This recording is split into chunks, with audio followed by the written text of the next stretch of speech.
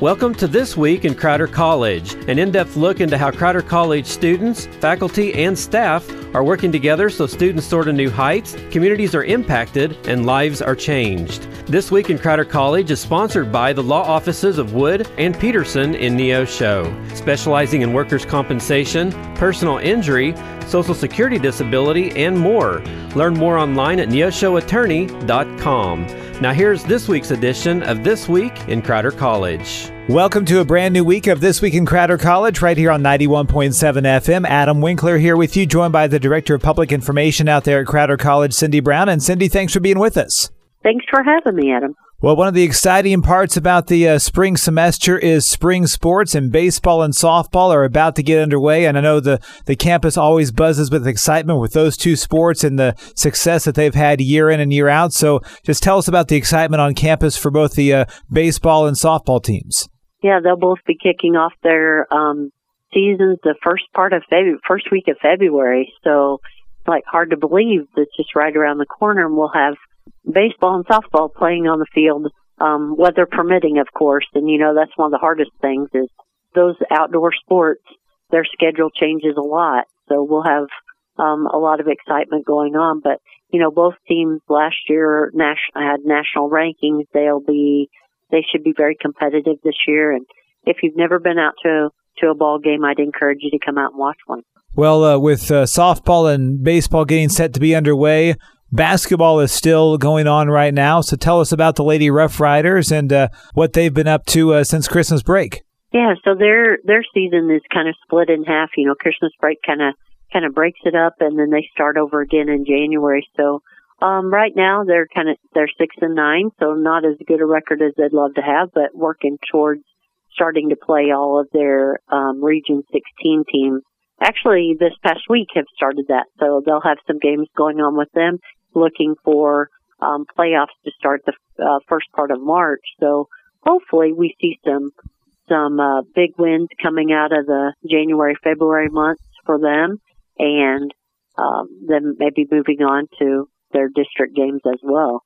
Well, one of the great things about Crowder is you guys continue to look for ways to just enhance the student's life and student athlete's life and maybe adding additional sports. And that's what you guys have done coming up in the spring semester, the addition of long distance track, which will really help out your cross country team in the fall. Let us know about that. And of course, I'm sure Jake Holt is excited about getting his team to compete during the spring semester as well.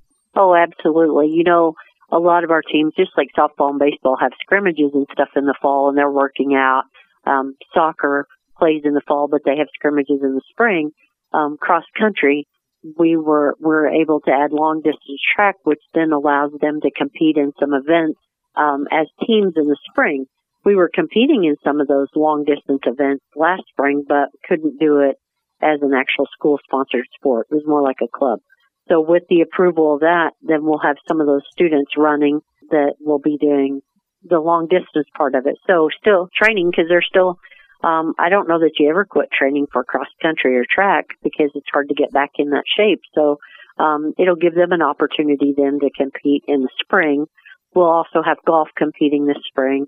So every sport really, with exception to soccer having scrimmages, all of our sports will be competing in the spring. So February, March will be busy months. Well, we love the athletics on the field and on the court, but more importantly is how are the kids doing in the classroom? And that's, I know, the first and highest priority for you guys out there at Crowder College. So just tell us about their classroom work and some of the things that you guys look for those student athletes. Yeah, so this was exciting news for fall of 23. We have a little over around 200 student athletes within all of our sports. And of those student athletes, we had an average GPA of 3.22%. So that's a B average, which you have to have a 2.0 to graduate. So our students are performing in the classroom as well as on the court or in the field just exceptionally well. And so the top three teams, and this just is a testament to the hard work that the student athletes put in, that the coaches put in and stuff.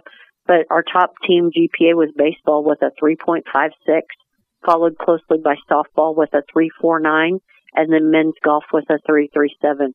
And it's like, those are just you can't say enough good about the coaches and the student athletes for making such great grades and then having such good records on the field. So while they may say, yeah, I'm here to play baseball or I'm here to play softball, so no, they're not. They're here to learn too.